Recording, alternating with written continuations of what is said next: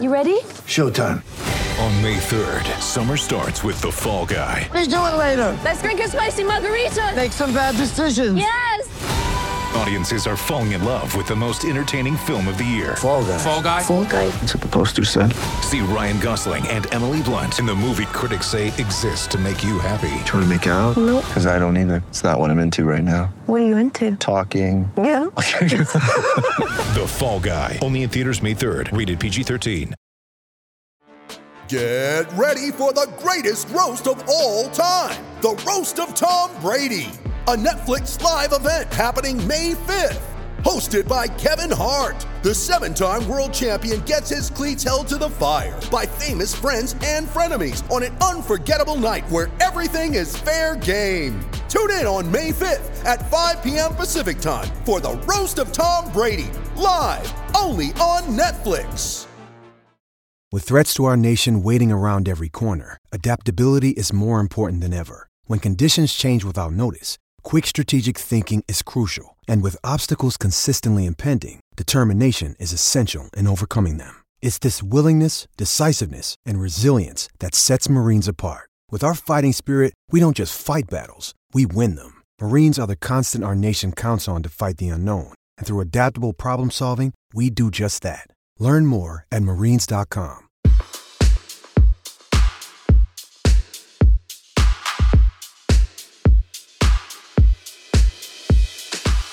The window's closing, and also as you get older, you get more careful with life because you know everything that can go wrong, and that applies to the tennis court as well. You can overthink too easily because there's, the computer is overloaded almost. There's so many memories to latch onto, or your head can start wandering very easily. So you have to really keep it simple and stay in the moment and not overanalyze.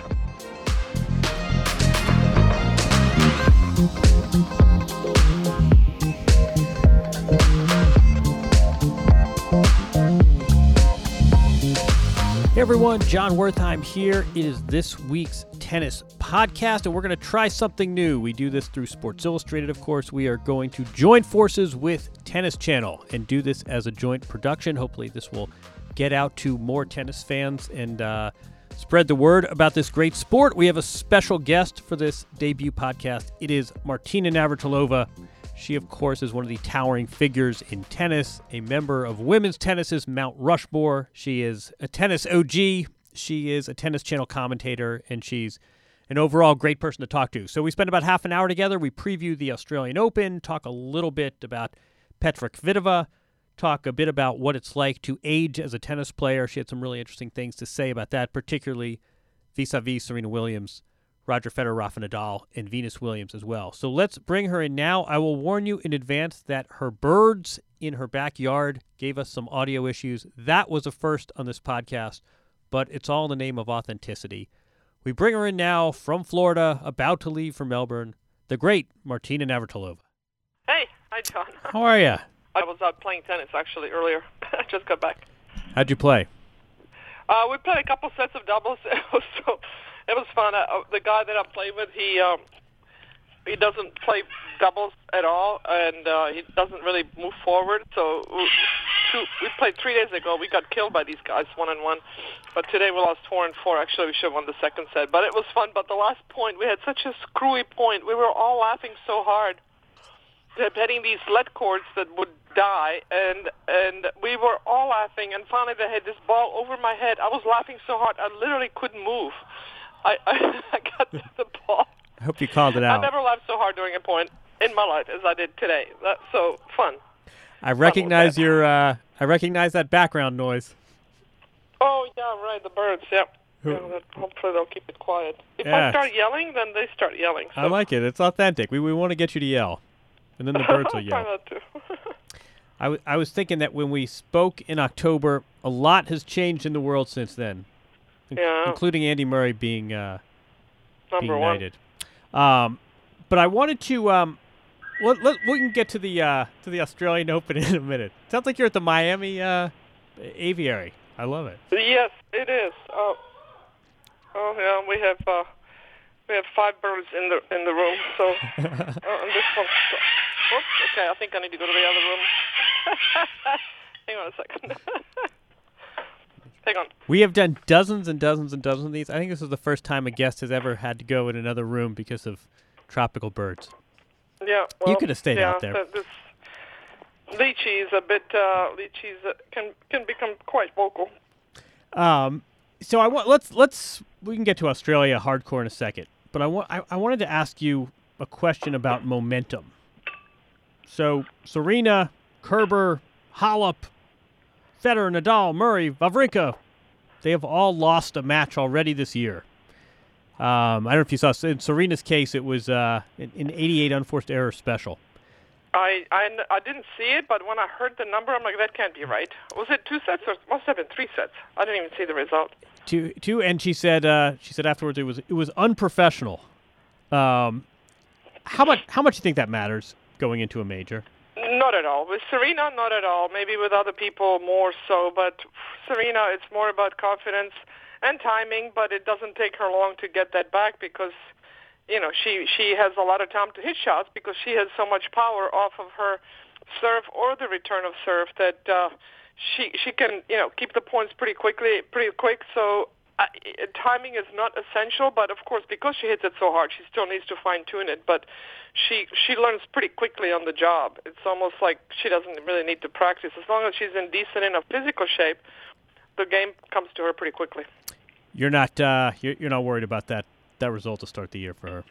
No, it's just more than the result. It's just getting older. Everything takes longer. Everything takes longer. The preparation, the recovery, and also getting the feel. Again, Serena doesn't need as much as I did, obviously, because of the way I played, but still, it gets a little more tricky. You need more reps, I think, but not too many because then you get tired. So there's a fine line between working hard enough but working too much and playing too much. So it's a fine line for everybody that everybody's got to figure out the tightrope. But again, for Serena, I think, well, you know what happened was it about 2007 when she won the Australian Open after being completely out of shape and played her way into shape during the tournament went to Hobart and ends up winning. Right. So, but I think the field is stronger now. So if she came in the same way as she did then, she would not get through this in this time this year with so many players playing well. But still, you know, she's. She just gets better with every match. But I love the point you've made before about you know how we say youth is wasted on the young, and you've sort of said it's almost like maturity is wasted on the old. That when you get to a certain point in your career, you almost put more pressure on yourself because you sense the window's closing. How does that Absolutely correct. You know, the window's closing, and also as you get older, you get more careful with life because you know everything that can go wrong, and that applies to the tennis court as well. You can overthink too easily because there's, you know, the computer is overloaded almost. There's so many memories to latch onto or to that something happens and it reminds you of something that happened that's not necessarily good, and you can just, your head can start wandering very easily. So you have to really keep it simple and stay in the moment and not overanalyze and just hit the ball, which of course Serena doesn't have an issue with that. She always hits it. But you know, as well as she hits it and as hard as she hits it, it almost doesn't matter where it goes. She's going to get a weaker reply and just keep pushing people off the court. But yes, you can overthink things and overpressure yourself because you know there's only so many more chances you will have. I always love the story. You ever hear the story that Monica Seles won some tight, 6-4 in the third, and she won some tight match, and they said, what was going through your head at that moment? And she said, on the car over here, I heard a song, and I didn't know if it was, Katrina and the Waves or the Go-Go's. That's what was going on in her head at 4-all. That's what she was thinking about. when she was 17 years old, and there wasn't a whole lot rattling around. I think she was a teenager still at that point. It's funny because when you get older, you set up the point and you play everything just right. Even today, I hit a volley, and if I had to do it over again, I would do exact same thing, but I missed it. And you set up the point, and you have just the right shot, and you're concentrating really hard, and you just miss it wide or in the net, whatever. And you don't even know where you went wrong. And you're concentrating. And that same volley 10 years earlier, you could close your eyes and you're just smacking away for a winner. You don't even think about it. And it's funny what happens. I'm not sure what all happens. So, how do you see this event going? To be this close is very tantalizing, I'm sure, for Serena. But she's been doing this she's been chasing so many records now for a while. I'm sure that she'll be just thinking about one match at a time and won't be thinking about anything except getting through that one match, and that's that. So, she's 2 away. So the next one is not that big a hurdle, I don't think. Although she'll have the Open era record. Although the women never really didn't have a closed era because they didn't have a pro tour. Right. It was just a brief time where can I be a some jerk? players played pro, but nobody really was kept out of playing the slams. So can I be a jerk? Yeah. Don't you think that Margaret Court record is a little bit distorted in the sense absolutely. that? Absolutely. Good. I mean, some 11 Australian Opens, Australian titles. They were not open then. Some of them were, but most of them were not, were they? Right. I don't know how many she won. Well, and even if they were, I mean, you know yourself. But then it was a different measuring stick. Right. As you know, Chris and I didn't even go down there exactly. a few times. It just didn't matter. The French, a bunch of years we didn't play. Australian Open we didn't play because it wasn't as important as, say, Virginia Slims of Los Angeles. Or certainly not as important as the season-ending championships. That was the 3rd biggest tournament of the year, was the Virginia Slims Championship. So it's a different measuring stick. It was a different measuring stick in Margaret's time, and it was a different measuring stick during Chris and my time. Now it's all about the majors, and the other tournaments really kind of fall by the wayside, which is unfortunate because I think the tour is the backbone of our game. But yes, Margaret's it is a bit skewed, but it is 24. So yeah. You take Serena and Kerber, number 1 and 2 finalists last year. I take the other 126 players. Who's going to do better at the Australian Open this year, me or you? That's a very good question. I think one of them won't be in the final. I think one of them will, and one on one, and I cannot tell you who. Because it's pretty much a 50-50 proposition. Depends how the draw comes out. And if Serena has any surprises early on, I think if she gets into the second week, then she'll just keep getting better and better. And the schedule is, there are no back-to-back matches like it was at the U.S. Open where she had to play back-to-back matches and right. She was a little tired against Pliskova. That's not going to be the situation. So she'll have ideal schedule, ideal preparation, and pressure is off in a way because she's not the defending champion. So that makes you takes a little bit of pressure off, even if it is Serena Williams. And Kerber, on the other hand, will be feeling because now for the first time she's defending a major. So it's a different situation there. Number 1 ranking up for grabs. So it'll be interesting. But I think one of them will not be there. I think we'll see a surprise. Maybe Pliskova. She won a tournament already this year, playing well, and she's healthy. So we'll see. I'll be a jerk for the second time in 5 minutes and point out that Kerber has not won a title since she became number 1. What about? Let's get back. We'll get back to Pliskova in a second. But you take Murray, Djokovic. I'll take the other 126 men. Who's going to win that bet? Yeah, I think it's a pretty good bet that both of them will be there. I think that's more of a sure thing. As the men go, they have been a more predictable bunch than the women at the top. But it's interesting. I mean, Djokovic really lost his plot. Didn't he serving for the match in the second set, match points, and starts throwing his racket and. You're talking about last weekend in Doha, and then ends up winning in 3. Just made his life a little more interesting, and that match had a lot riding on it. Gosh, it's hard to pick, but Djokovic won it 6 times or 7? Yeah, he's going for 7. I mean, I always thought, his record in Australia is it's encroaching on Nadal in Paris. I mean, Djokovic's record in Australia is a joke. I mean, but no, I think you're right too. I feel like both Murray and Djokovic entered that first tournament of the year. They probably had a little bit of appearance money coming their way in Doha, and then here they are in the third set. Thinking like it's the first week of the year, and we're already back on here. That was a pretty intense, I thought, mental and also physical match to have to play on January 6th or whatever it was. But you don't think this is the year we see an outsider win one of these majors?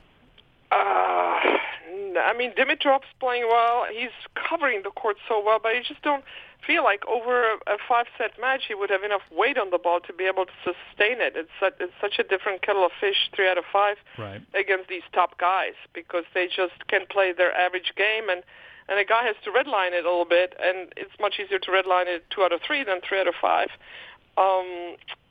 And I thought, and also and then the longer the match, I think Djokovic has a slight edge because he's a slighter guy and he can keep it up, and the movement is a little more efficient in his movement, I think, than the way he plays than Andy. Andy puts a little more effort into it, and that can wear you out. But they're both such amazing physical specimens. I would almost feel sorry for them if they do go 5. Imagine the exertion in that match. That's right up there with Nadal and Verdasco and Nadal and Djokovic. Nadal and Djokovic in 2012. I saw Djokovic. I mean, I was only I wasn't there in the stands, obviously, but he looked to me, he looked even skinnier than he was at the end of last year. I mean, it looks like he has 0 body fat right now. And it's hard to tell on TV, but to give you 10 pounds. You can't be too skinny. You can't have too little body fat. You need that, because then when you really get into a long match, the body starts eating itself, starts eating the muscle rather, because you don't have any fat stored. Right, so that's not a good idea either. I don't know what his percentage is, but anything below 5, it starts getting questionable. 4, it's like you got no reserves. I asked James Blake this last week. Djokovic obviously has a coaching change, Raonic coaching change, Konta's now with Wim Fissette, Madison Keys coaching change. How much did these personnel moves matter at the end of the day? I mean, how much of this is just sort of having someone in your camp who sits there, maybe makes a few remarks after the match, and how much of this really has a material impact on a player? I think the impact... It does have an impact. There's no doubt about it. It just depends on the personal relationship between the two players and also and the coaches. I mean, and the coach and the player, and then history. If let's say you have a coach that was coaching your next opponent, and especially if there is any kind of a acrimony going on, and that brings me to another question, which is I was very open with my coaches in the when I was playing, because I wanted them to be able to know what I'm thinking, what I'm feeling, and give me feedback and help me to cope with it, etc. And there was, I went through really 3 big coaches in my career, with Dr. Renee Richards, then Mike Estep, and Billie Jean King at the end, and I didn't feel like I needed to keep anything quiet. But now there's such turnover with coaches, it seems to me, that I don't know if the players really bare their soul to the coach in case they go somewhere else. I always and then wonder they about have that. a leg up on them. Exactly. So it's a tricky proposition now, I think, with coaches, especially if you're talking about emotional stuff, or if you say, you know what, when the chips are down, I really cannot hit my forehand down the line when I have to. So would you say that to your coach anymore, in case they go somewhere else, and now they tell it to their next player? And it does seem like there's this, it's like in the NBA. I mean, you sort of have this pool of applicants, and they sort of recycle through. Mm-hmm. I mean, you look at a guy like Thomas Hogstead, who's worked with literally half the players in the top 20. Exactly. I wonder if you're, maybe this is one reason why, someone like Oracene Williams or someone who's a family member makes sense. You don't have to worry that if this relationship's over, they're going to tell my next opponent that when I play deuce games and after getting broken, I always hit my returns down the line. Tricky. It's tricky because if you hire somebody outside of, if you go to a new coach and you hire somebody outside of the tour that hasn't really been around, it's great because they don't have any dirt on you, but they may, they don't have any dirt on anybody else either. Right, so right. They're not really current. So it's a tricky situation, and I think it may affect the women more than the guys again because they're more emotional and more internalizing things, etc. But that tension can certainly be there, and it just so depends on the personal relationship between the coach and the player. But it is getting definitely more tricky with these musical chairs. You mentioned Pliskova. Give us a couple of other players that you're looking forward to watching or that you think have an outside chance of winning this thing. Well, it's nice to see Bouchard back in the mix and playing better. It is just a tragedy beyond belief what happened to Petra Kvitova, and thank God she's alive. Could have been worse, but we don't know. She doesn't know if she'll ever be able to hold a racket again. It's just beyond belief that we've lost two amazing players this way when Monica Seles was attacked on the court and Petra gets attacked in her own home. I mean, it's just incomprehensible. Have you been in touch as a with player, you worry about your body holding up. You never worry about that. Right. And then on top of it, it affects her playing hand. It's just beyond belief. But wishing her all the best, obviously. We all do. I don't know. Halep has been working very hard, but then she didn't have a good result. But she's certainly putting in the work, and that hopefully will pay off for her. I would like to see her make a breakthrough and win one. She's got the game, but she's not been able to pull it together in the big matches. Let's go back to Kvitova for a second. Have you been in touch with her? Pardon me? Have you been in touch with her? Petra, yes. Just on the phone, yes. And as someone who sort of knows the landscape and also can probably read the local press, is there more that we should know to this story that maybe we're not getting in the in the English speaking media? Nothing that I know of, really. Nothing that I know. Yeah. I'll give you another Czech player to make an awkward transition. Have you seen this Siniakova? Yes, I have. She's got a funny serve, but she makes it work. She doesn't really bend her elbow, but she's a great fighter, great attitude, works really hard. She's hard on herself, which what used to be a bit of a minus, but I think now she's channeling it the right way, and she moves really well. She's smart, playing well in doubles with Krejcikova last year. I think I got to the finals of the French Open, and that really gave her confidence, I think, on the singles court, and now she's got a title, which is pretty cool. Yeah. So the Czechs they just keep grinding them out. Yeah, exactly. No, it's funny at the French Open, she and her partner beat Hingis and Mirza when Hingis and Mirza were winning everything in sight, and they were staring him down. And at one point, there was a headhunter shot. I mean, she was 19 years old at the time, and here she is playing this number one doubles team and. A Hall of Fame player in Hingis, and was not intimidated in the least. And you sort of took a mental note of that and said this player's wired the right way. Exactly. I got a few men. What do you I don't know. Zverev is flavor of the month. I mean, great to see Roger Federer back again, and Nadal still grinding it out. But they're seeded 9 and 16, or did they move up in the seedings because somebody is not playing? It is not official yet, but it looks like it looks like those are going to be the numbers. Yeah, so that's a very strange situation, isn't it? Where you have players that potentially could win the whole tournament, and they're seated way down low. Healthy respect, obviously, for both of them, rightfully so. So it's great to see him back. I hope they can go far in the field, and we'll have some great matches. You just really, really hope that Roger Federer will not play Djokovic in the round of 16. That would just be a travesty. Right. So just hope that the draw will work out where it still plays out kind of the way it should. So someone said, could you imagine if they gave court assignments based on seeding, and Roger Federer had to play court 4?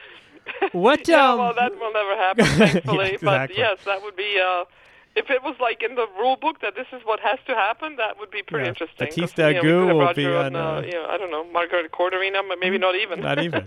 Well, I mean, it's obviously personal, but what is it like as someone who's been in this situation? What is it like? You're in your 30s and you still can play at a high level, but it's really a question of sort of picking your spots and hoping that any of a dozen things go right for you. You're coming back after injury. I mean, what do you think the mindset is? Is it, I've only got X Grand Slams left, I'm going to go for it, or do you still are you a little bit tentative? How do you see this comeback? You try not to think about it. You think you still have an unlimited amount of time, but that's not realistic. But the funny thing is, you still feel the same. The drive is the same. The motivation, the concentration, that's all there, but you lose a little bit of speed. And it's not even speed as much as it is the reaction. I know if I ran a 60-yard dash, maybe I lost over the 60 yards, maybe a foot, maybe 2 feet, but over 60 yards, that's nothing, right? Right. But it's the reaction. I had to almost say, you need to run. There's a drop shot, and there's that split second where you just don't run. You have to make yourself run, and you lose that little bit of edge reaction-wise that way, rather than you just don't have the speed. And it all adds up. So especially these days when they hit the ball so hard, there's a huge difference between being on top of the ball and then reaching up, and especially with the one hand with Roger not having that second hand on the ball, it's more tricky in a way. But you feel the same. But I jump for an overhead. I think I'm going to get it, and I jump maybe an inch less.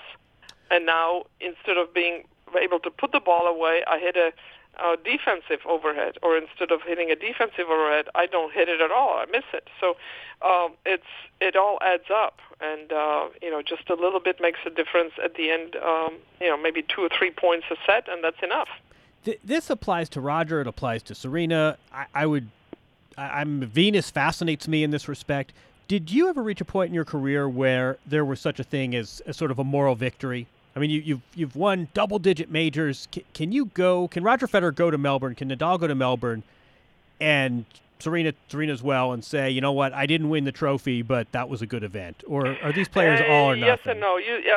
Getting to the finals at the U.S. Open in '91, I beat Steffi Graf, the number one in the world, but then I had nothing left against Monica in the finals. So yeah, I got to the finals, but once you win slams, once you win the majors, then anything less is a defeat, even if you're not really supposed to be there anymore or not expected to get to the finals. It still is a devastating loss when you do lose. So no, there is no such thing as a moral victory for people like Roger Federer or Rafael Nadal. I tell you, Venus fascinates me in this regard. That she clearly has figured out a way to stay motivated and to either convince herself or authentically believe that she's going to win this trophy. And it's been almost agree. 10 years. I mean, and she has so much to overcome with Sjogren's that she has to manage it so well. That it takes so much energy just to stay ahead of that syndrome. To combine that with aging anyway, and then playing at this level and having won, and now not having won or even been in the final for such a long time, I applaud her. I don't know if I could do that, to stay motivated when you really don't. I guess she still thinks she can win the whole thing, or maybe she's just playing for doubles. I don't know. Right. Or for her, it is a moral victory to get to the quarters or semis. But I would find it very frustrating. It's hard to keep plugging away. All right, I got 2 more random ones for you.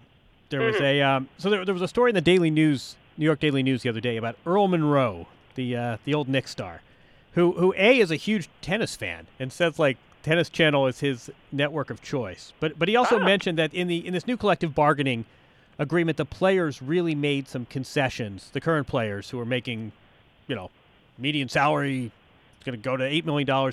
They made concessions to help the old players like Earl Monroe who weren't there for the gravy train. In an individual sport, in tennis, what do you think the obligation of the current players? What do you think is their obligation to the generation that preceded them? Well, yes, it's certainly. I think there is some. I don't know what the percentage is that goes to the WTA, if any, from prize money. I know we were putting about 10% of the prize money went to the WTA pension fund and overhead and et cetera. So we put a pretty good chunk of our money to the WTA, and I'm not sure what the deal is these days. But certainly, it would be nice to feel that you are appreciated. The people that put in the hard work in the 70s and 80s that are getting something back from the game. So there is a pension fund, but it's not a whole lot. But I think it still helps some people. Do you feel there's that appreciation? I'm not sure. I don't really know enough about how much money goes to these players, so I can't really speak on it. But it would be nice for no. I mean, no former player should go homeless. Let's put it that way. Right. I always feel like it's a sort. I've talked about this with Billie Jean, and I always feel it's almost a sort of double-edged. That you marvel today. Players have entire teams, and the top players can make tens of millions of dollars. And on the one hand, it must sting if you're Billie Jean and you piled in the station wagons to go to events, and now you see lesser players making millions of dollars. The flip side is great. That's progress. That's sort of what we wanted to have happen. It would be something would be really flawed if Maria Sharapova and Serena Williams were carpooling to play the events and in high school gyms. So it's kind of nice. All the sports have the salaries have gone skyrocketed. Some are just it's not out of control because it is what the market gives you. And tennis players certainly earn it. They don't have guaranteed salary the way these baseball players or football players have, guaranteed contracts. And they get injured, they still get paid. Tennis players get injured, you got nothing. So, last question. Did Nick Saban's decision to get rid of Lane Kiffin cost Alabama the national title? I didn't see. Oh, come on. I was going to give you I was following you on Twitter on Sunday. It was so funny to me that you and Chrissy were going back and forth over concussion protocol and whether the hit on Matt Moore was a cheap shot.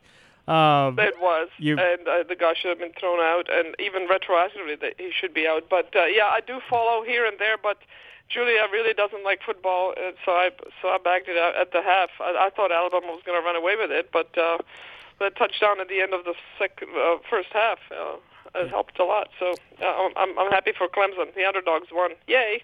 It was the Kerber Serena of college football. This is great. You're taking off when, Friday? I leave Thursday. I get there Saturday. I'll see you there. See you down there. Take care. Safe travels. Buddy. Bye. All right, that does it for this week. Now we're off to Australia. That was this week's Sports Illustrated Tennis Podcast. We're going to do another one of these from Down Under once the Australian Open 2017 gets rolling. Special thanks to our guest, as always, Martina Navratilova. She was terrific and had a lot of interesting things to say. You can see her on the Tennis Channel set. She'll be there for the morning show live before the matches, 10 a.m. Melbourne time on Tennis Channel. She'll be calling matches as well. I'm John Wertheim. Jamie Lisanti is our producer. Again, this was our first Sports Illustrated Tennis Channel joint effort, and we'll be doing more of these as the Australian Open gets underway. A reminder, Tennis Channel will be in Melbourne. Pre-game show starts at 10 a.m. local, which is 6 p.m. Eastern, 3 p.m. Pacific. And then the matches start at 11 a.m. Tennis Channel will be there for 2 weeks. We'll have another podcast next week. Have a good week, everyone, and talk to you soon. Thank